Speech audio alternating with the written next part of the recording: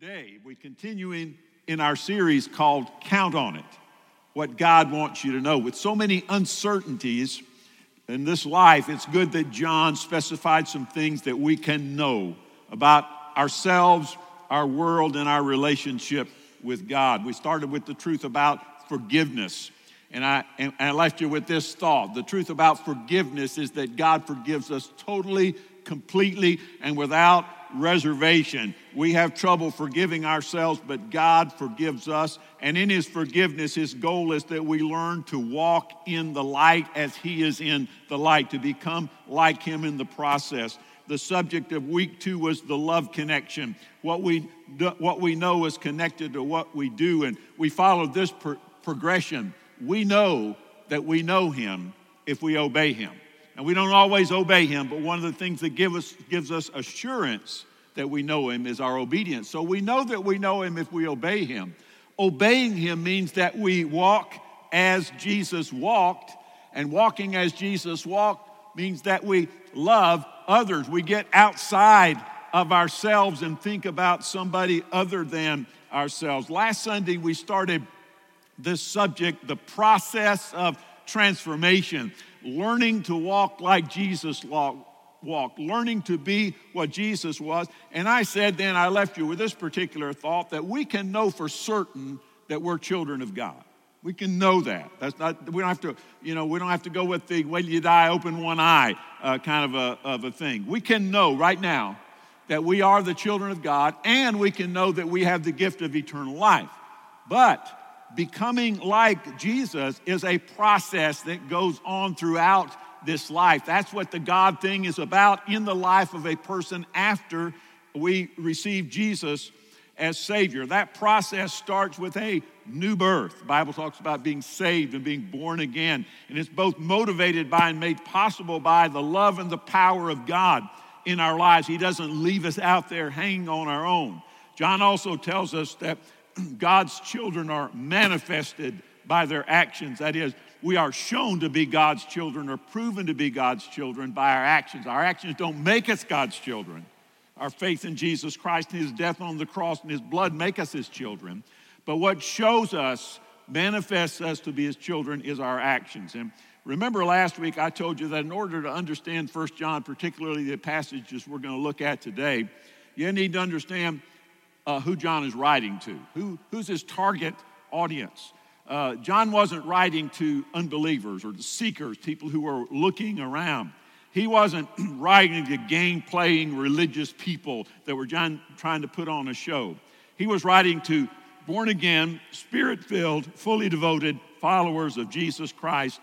And these people were experiencing some crisis situations in their lives. Now, yeah, there are some false teachers among them who are trying to give a hard time. But as I said last week, he wasn't writing to them. He was writing about them. John is writing to a group of dedicated, devoted Christians. They are saved.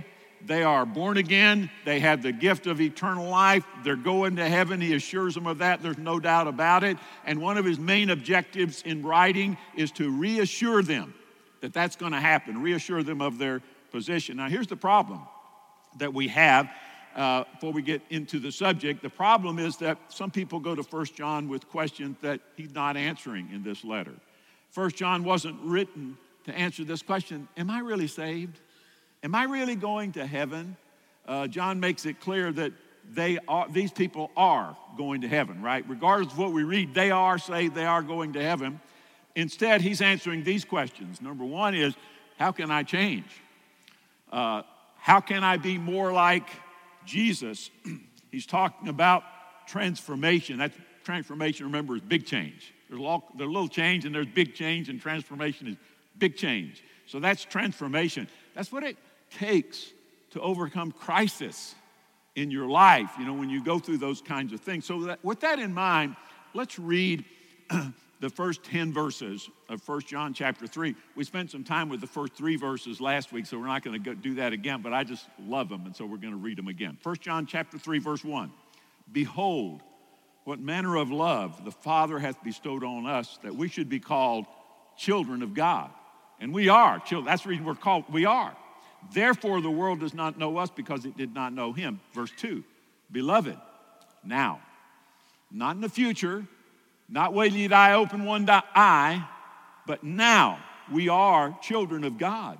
And it has not yet been revealed what we shall be, but we know that when he is revealed, when he comes back, we shall be like him, for we shall see him as he is. And we read some verses about that last week in new bodies and all that kind of stuff. Verse 3, and everyone who has this hope, everyone who looks forward to heaven and Jesus coming back and all that kind of stuff, and everyone who has this hope in him purifies himself just as he is pure. Praise God. Rejoice over those kinds of things. But now we get to the ugly possibilities of sin in our lives. Now we kind of get to this reality. There's glory, hallelujah, up here. Then there's reality of what goes on in my life a lot of times. So then he says in verse 4, whoever commits sin also commits lawlessness, and sin is lawlessness. So we get this stuff, that it happens in our lives, and he says we minimize sin a lot of times. Sin is breaking God's law. If you break the laws of Escambia County, that's bad enough. You're liable to get a ticket or get put in jail for it, but breaking God's law, that's what sin is all about. Verse 5, and you know that he was manifested to take away our sins. Here's one of the things that makes it so bad. You know why Jesus came to start with. Why did he come to this earth, born of a virgin, grew up in that little town in northern Israel, had a rough life, was crucified for his trouble. You know that he was manifested to take away our sin, and in him there is no sin. So we can't take sin lightly because Jesus came to save us from sin, and there is no sin in him, and we're trying to be like him. Those who want to be like Jesus cannot say, I know I got this stuff that goes on in my life, but hey, everybody's got something, and this is my thing, and it won't really make any difference. No, this whole is different. We're not talking about hammering somebody. We're talking about this God loved us so much that Jesus came to die on the cross for us, and we want to be like him because he loves us so much. Verse 6, now we get into this hard to understand stuff. We're going to be talking more about this today. Whoever abides in him does not sin. Yeah, but John, you said back in chapter 1, if we say we have no sin, we deceive ourselves and the truth is not in us. Yeah, he did say that, so we're going to have to see how these two go along with each other. Whoever abides in him does not sin.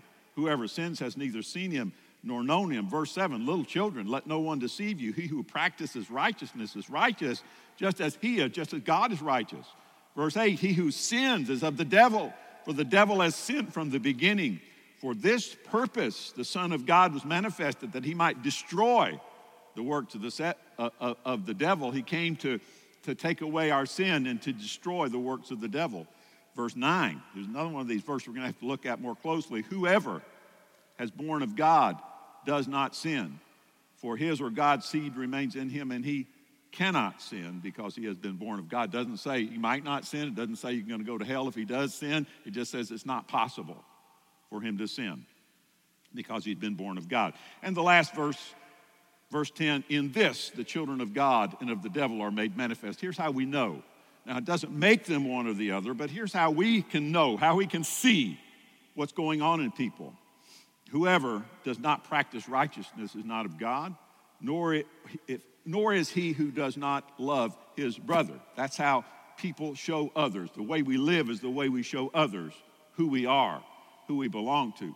So we're going to be talking today about the process of transformation, and I'm calling this the battle, because there's a battle. We just looked at part A last week, right? The start. We looked at some wonderful things, but there is a battle that's involved in becoming like Jesus on this planet. And that's what we're going to talk about this morning. So the process of transformation, number one, is just this. Transformation involved a battle. It's easy enough to trust Jesus Christ as your personal Savior, but becoming like him day by day on this planet, that is not the easiest thing that you will ever do.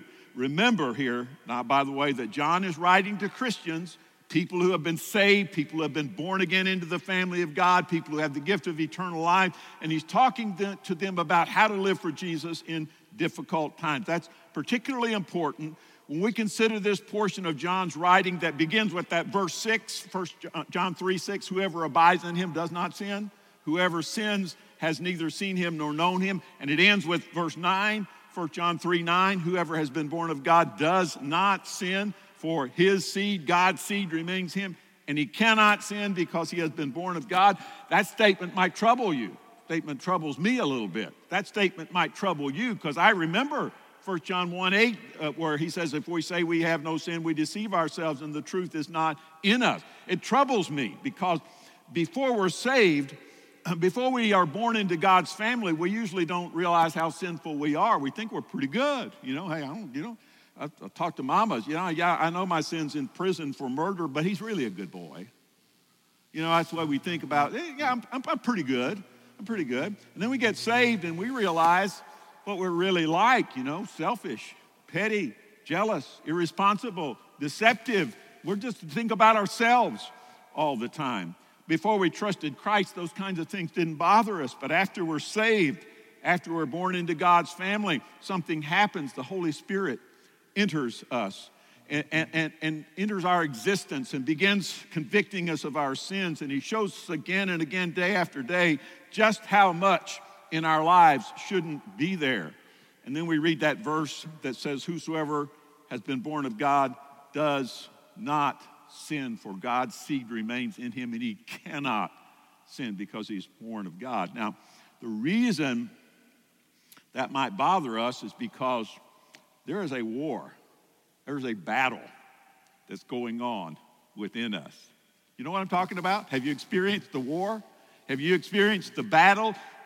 One part of you is tugging one way, another part of you is tugging in another way. There's a battle going on within us. Now, I can tell you as we look at that verse that's up there, whosoever has been born of God does not sin, for his seed remains in him, and he cannot sin. I can tell you that, of course, the New Testament is written in the Greek language, and I can tell you that word sin, to do sin, is in the present tense, and that many Bible students say we're talking about ongoing sin. And therefore, here's the answer. A child of God may stumble into sin. We know we do, right? Now, it's not good, and we can't excuse it, and we say, oh, well, everybody does it. Everybody doing it, so I'll do it.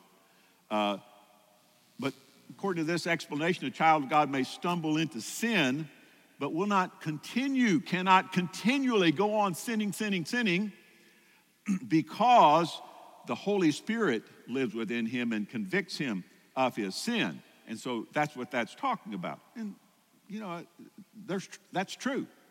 That's true. You can't just keep on going, because if you can just sin without any thought, then the Holy Spirit must not be convicting you of your sin. But I want to tell you another thing, too, about this battle that goes on within you.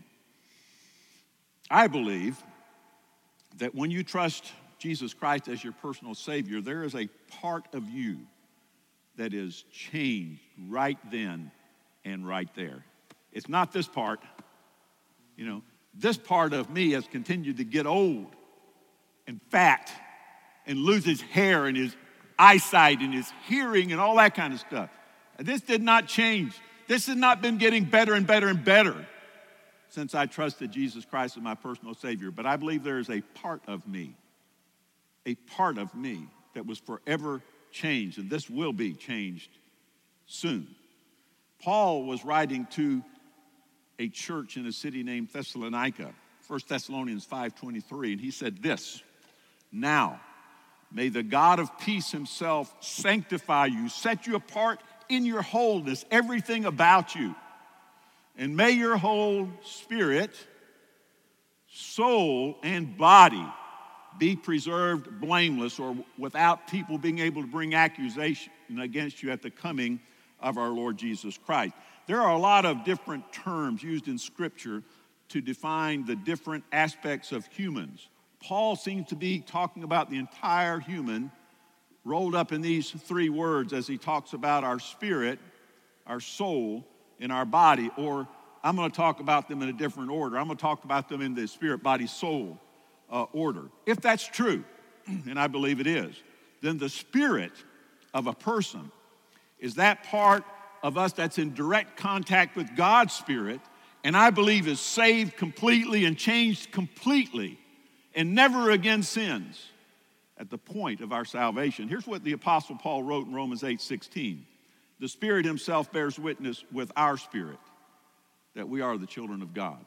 When I trusted Christ as my Savior, the Holy Spirit moved in with me. Paul wrote to the church at Corinth, our body is the temple of the Holy Spirit, the dwelling place of the Holy Spirit.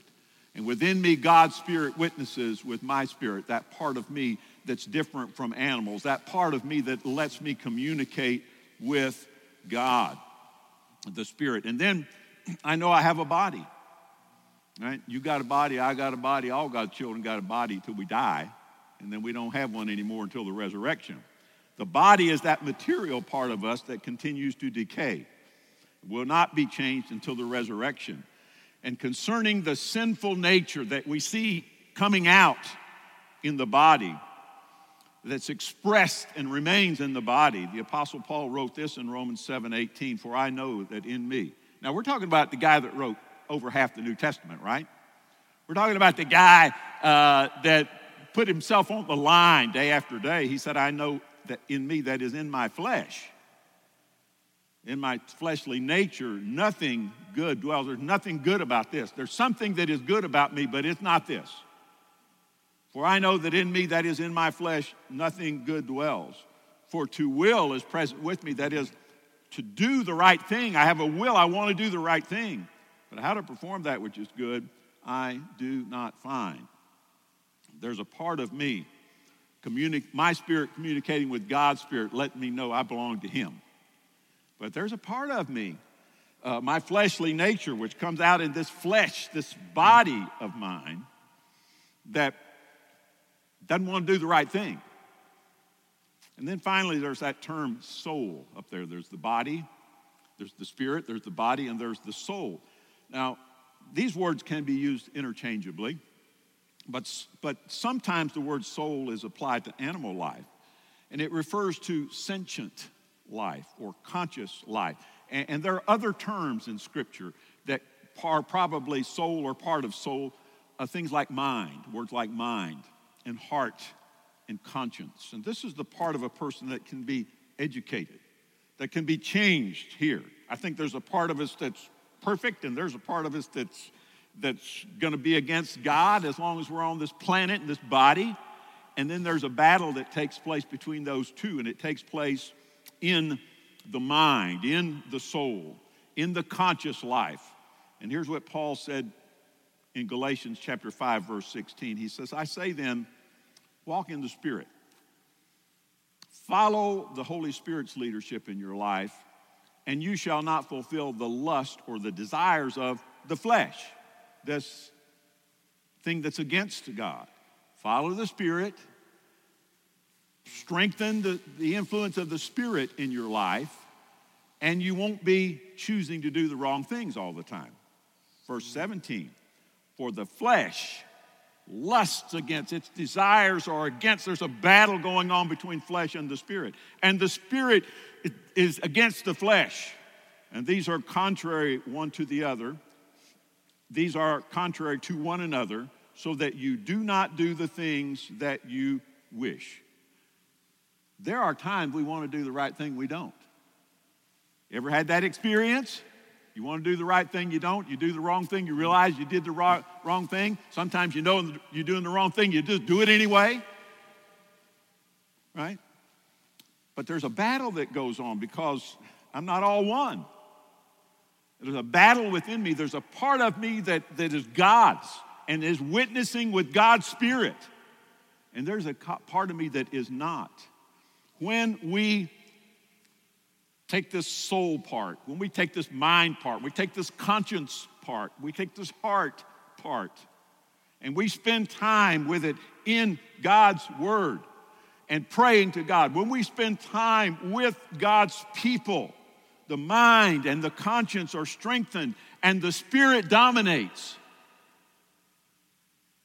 And we choose to do the right thing more than we choose to do the wrong thing. So when we read 1 John 3:9, Whosoever has been born of God does not sin, for God's seed remains in him, and he cannot sin because he has been born of God. We read that and we go, oh no, oh man, I don't have a chance here. No, it's not a threat. It's a promise. That's not a threat. It's a promise that God is on your side and that you win.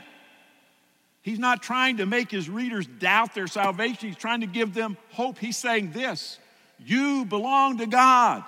We've already established that. You belong to God. And since you have been born of God, you won't continue in sin. You can be free from the grip of sin because the seed of God remains in you, and there's a part of you that desires God and wants God and chooses God and communicates with God. There's a battle that goes on within you. You know it. You've experienced it. Good, evil, spirit, flesh. Now, second thing I want you to notice here about this battle is Jesus has won the battle.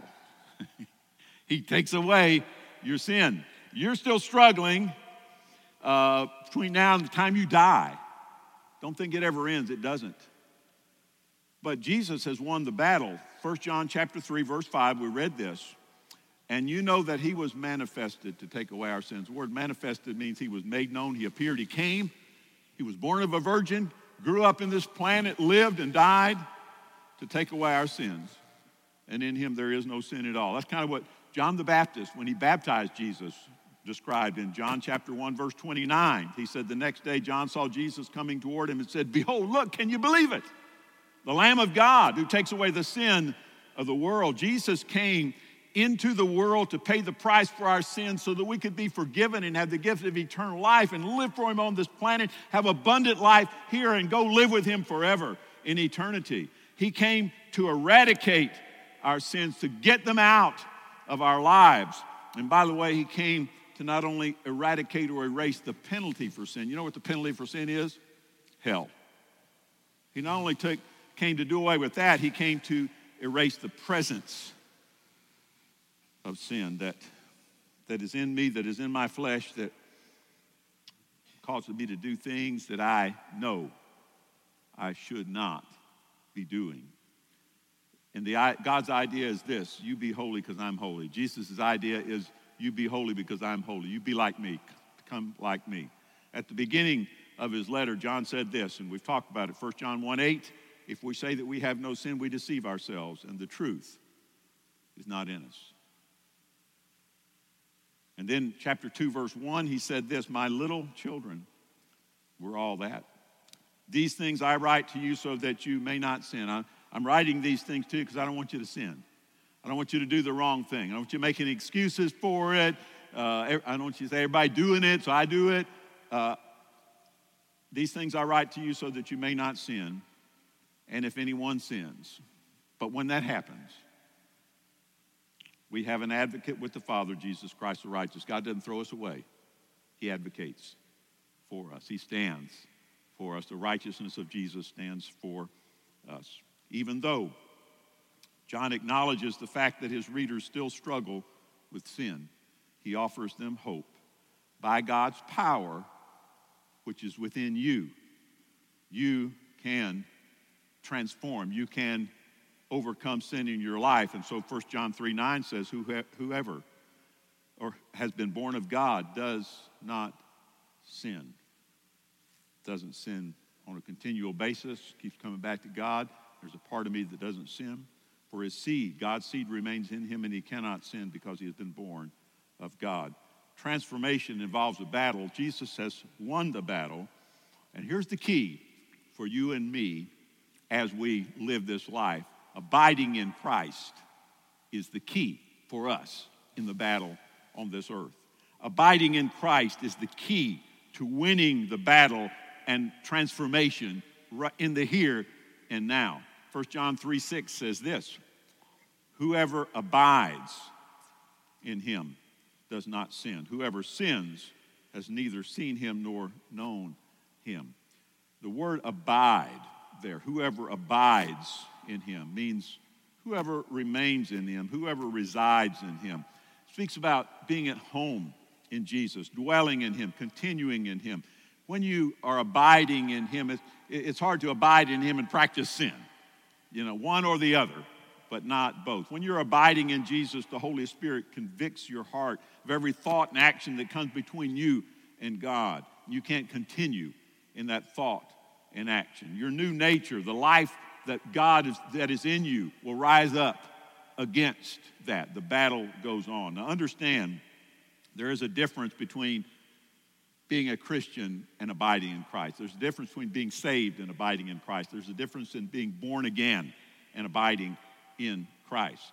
You received the gift of eternal life, salvation, when you invited Jesus Christ into your life, when you asked him to forgive your sin, when you placed your trust in him.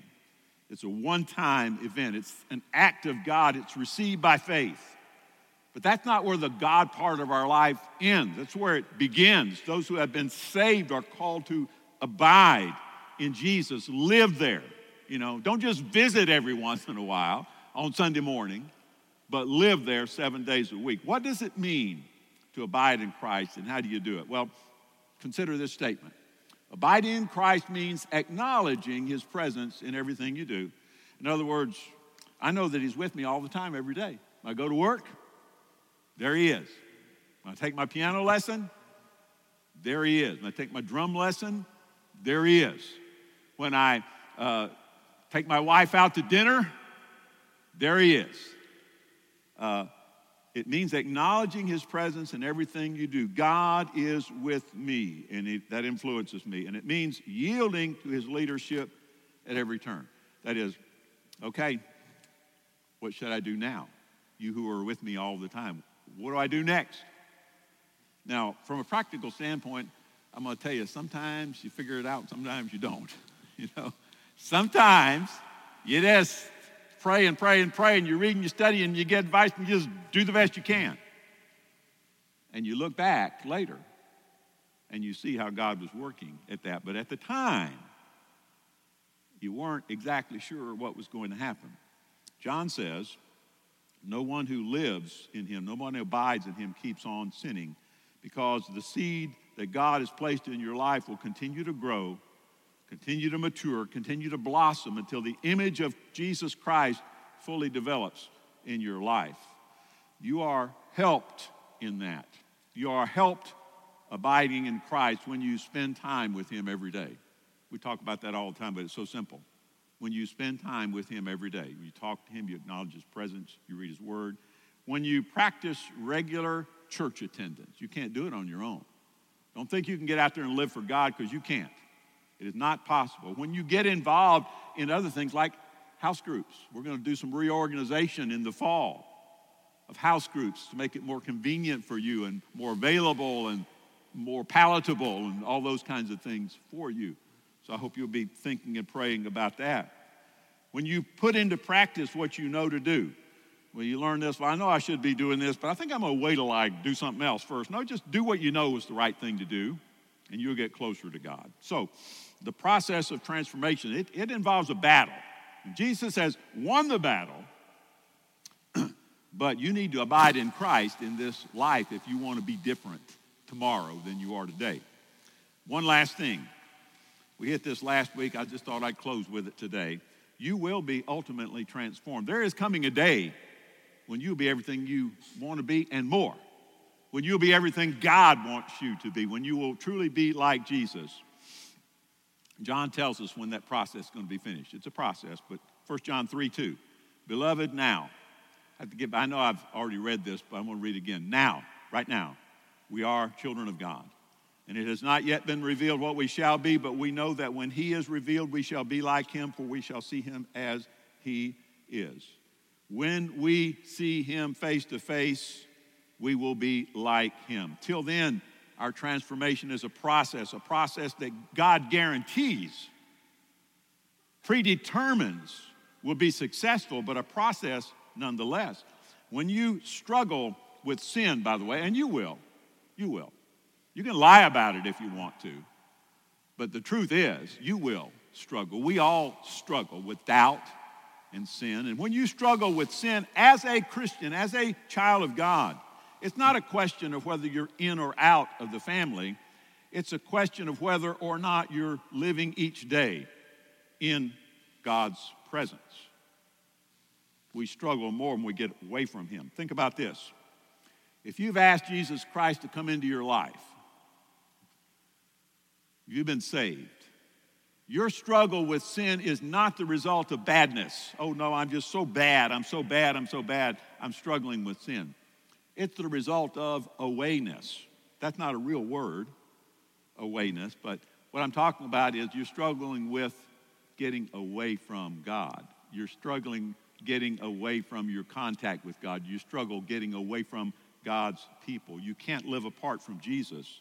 You'll fall on your face every time you try. Do you want to experience transformation? Then get as close to him as you possibly can, and as close to his church and as close to his people as you possibly can. So I know some of those people. They're not all that great. That's true.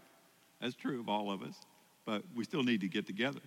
Make it your habit every day to acknowledge his presence in everything you do and yield to his leadership at every turn.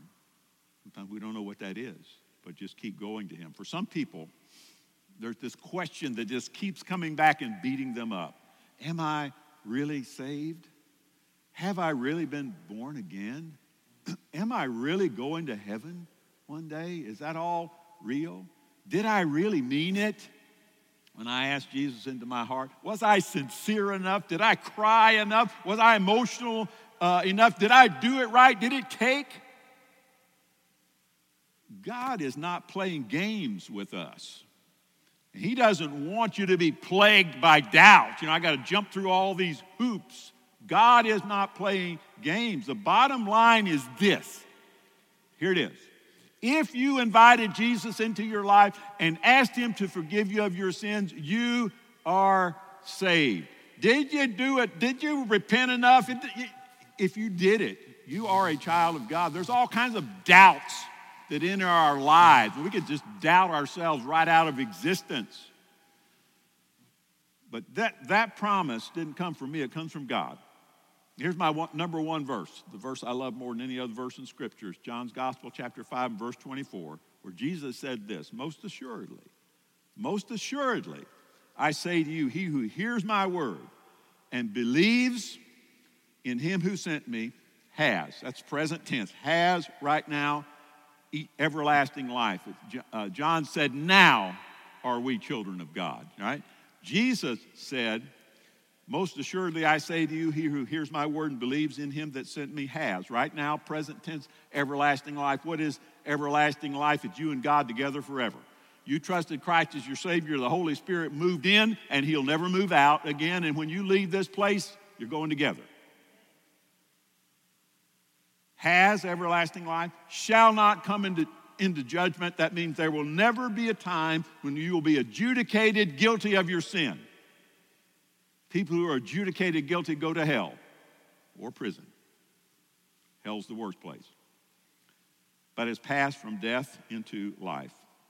If you are a child of God, John wrote this chapter to you. Not to gauge the authenticity of your salvation, are you really saved or not, but to gauge the progress that you make in holiness, in being closer to him. John says Jesus Christ came to take away your sin.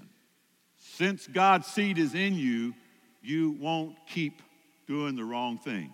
You'll become more holy just like Jesus if you abide in him. That means acknowledging his presence in everything you do, yielding to his leadership at every turn. Do this. Acknowledge God's presence. Do the things that you know are the right things to do.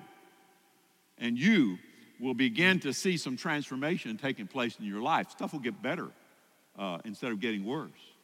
Now, if you just think you can make it on your own, just do whatever you want to do, it's not going to work.